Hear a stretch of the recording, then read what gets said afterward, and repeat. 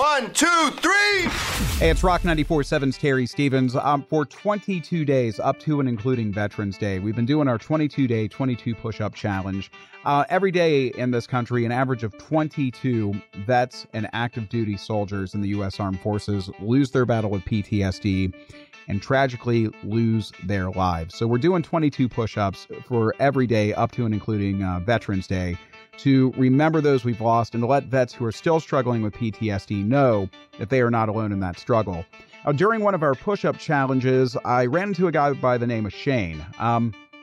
Shane served in the armed forces, and he told me about this organization in town called the JDL, the Jonathan Daniel Luma Foundation, and they do work involving PTSD. And we have a member, the president of the JDL with us, Dan Luma. How you doing today, man? I'm fine. Thanks for having me in. So, Dan, tell me a bit about the JDL. What are you guys all about? The Jonathan Daniel Luma Foundation was formed after we lost our son, John. He was 23 years old. We lost him last year in 2016 on May 10th. John took his own life. He was an active duty Navy corpsman. And prior to that, John was a great kid. He was in the Navy for 6 years. And he was very involved with the local Chive unit down in Jacksonville, Florida. John was stationed at the Naval Air Station in Jacksonville, Florida. And through that, they promoted the PTSD awareness as well. John was pretty involved with that. As I said, on May 10th, 2016, we lost John, unfortunately. And when my wife Leslie and I went down to the Navy memorial service on base, there was a lot of eulogies for John, a lot of his friends and coworkers. And John was a giving kid. He was a definition of random acts of kindness. And through that, after the memorial service, Leslie and I decided this can't end here.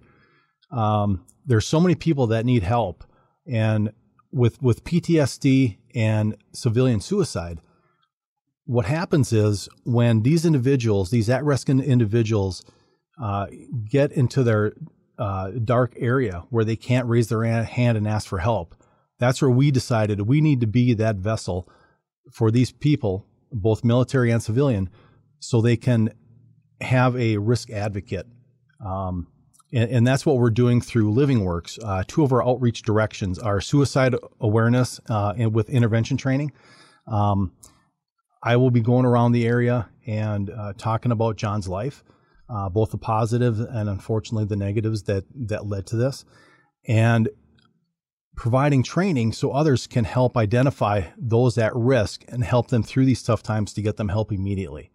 The other part of it is PTSD. As a pretty young foundation, we started middle of last year. PTSD, as you stated, we lose 22 veterans a day, and that's terrible. That shouldn't happen. We've got to reverse that to make it 0 per day. With that, we identified a lot of different things that we wanted to focus our support, both financially and volunteer support, for that cause. And for PTSD, we had a list of like 6 things we wanted to focus on with the board. We've had the opportunity to go visit vets suffering with PTSD, and one of them had a guide dog. So what we decided to do is focus all of our efforts on providing guide dogs for PTSD vets. What the guide dogs do is amazing. It's magical to the vets. It helps them release their stress, helps them provide care for a dog. And with that, it really gives them a great foundation of life. We researched many guide dog services throughout the country. We narrowed it down to 3. We actually went and visited all of them. One was in Florida, one was in Baltimore, and the other one was in Wisconsin. We narrow it down in one because if we're going to provide this kind of financial support, we want to make sure it's great. And we decided on, as all of them were good, we decided on the Custom Canine Service Dog Academy out of Madison, Wisconsin. And with what we're doing with them, we went down and visited them, and they provide, I think this year they were going to provide 35 to 36 guide dogs for veterans. Mm-hmm. Now, what we've learned through this whole process with guide dogs is there's about a 1.5 year waiting list no matter where you go. And all of the vets, it's free to all vets. All the guide dogs are free to all vets. However, it costs about $20,000 to $25,000 per year to provide a guide dog for a vet through training, raising, and all those things. So at this year's Gulf fundraiser, we provided a check of $10,000 to the Custom Canine Service Dog Academy. And our goal is to at least provide a yearly check for this organization to get a guide dog for a PTSD vet. Those dog training programs, magical doesn't even begin to describe it. It is amazing the work that they do with those dogs.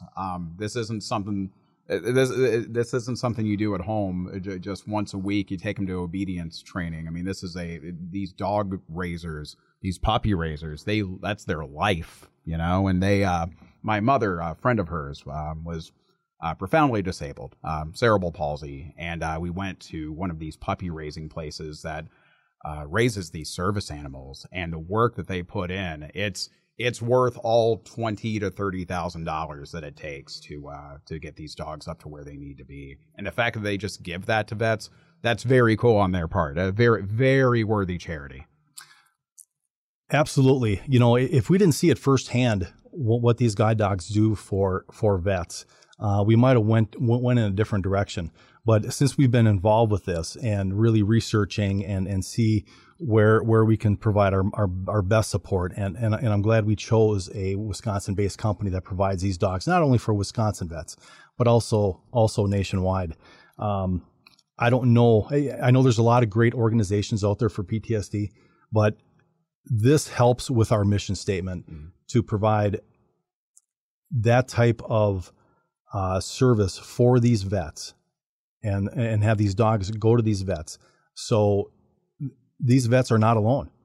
And that's when your risk occurs is when, whether if it's a vet or an at-risk teen or adult, when you're alone, that's when the darkness comes in. Yeah. That's when you hear things. That's when you see things. That's when you relive things. And those things, it's in your head. You know, there's no running away from it. It's there.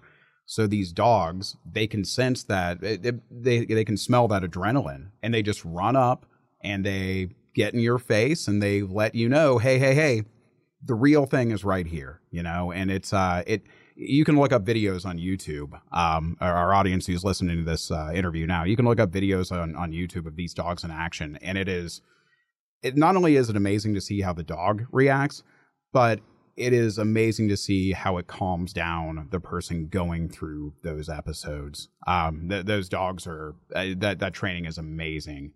What they can accomplish. Correct. You know, just to reinforce what you just said, we had the exact same experience whenever we saw a vet talking to them. You know, they would get agitated and start really getting stressed. The dog knew that instantly, jumped up on their lap, and it just calms it right down. It's a miracle. It really is. Yeah. Now you had mentioned some of the educational efforts that your organization's engaged in, as far as telling people what to look out for if they know someone who's dealing with PTSD. What are some of the common signs that somebody may be in need of some help? Well, I can only speak with my experience with our son, John, towards the last, 4 months of his life. That, in addition with the training, I hate to say they're obvious signs, but they're obvious signs. But typically they're so spread out where no one really looks at them as a group saying, there's a problem here. Mm-hmm. Different moods, suddenly, want to be alone all the time or in the dark, not really outreaching to friends, being bullied in school. That's a huge problem that's got to stop in this world today. Things like their demeanor totally changes. Those are the obvious signs with John. And in order for me to provide training, I need to be honest with what happened with John. John was lonely. He didn't reflect that, but if you talk to some of his friends and some of his supervisors, if you put them all together, if everybody would have talked, there was an obvious issue. And, he got into some dark places, as, suicide survivors and PTSD members will tell you. What you need to do when you recognize these things is immediately confront the person. You really need to go out of your shell. I've gone through training through Living Works Assist program. It was a couple-day training down at Fort McCoy. They also have a 5-day training I'll be going to, and providing that knowledge to the community. But you really got to get out of your shell and approach the person and let them know that you're there for them. Research has shown that people that are at risk really don't want to take their own life. They want someone to help them, but they have no idea. They get in such a dark place that they can't pull themselves out. And there's signs all the way through. In my son's case, it was one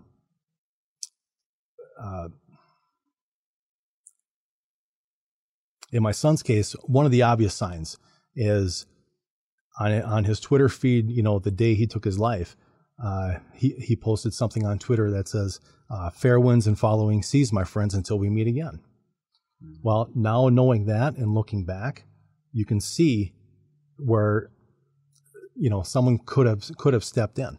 And this training shows you how to look for these subtle signs. Even though they might be subtle, it's worth asking a question to this person. Are you okay? Can I come on over and see you?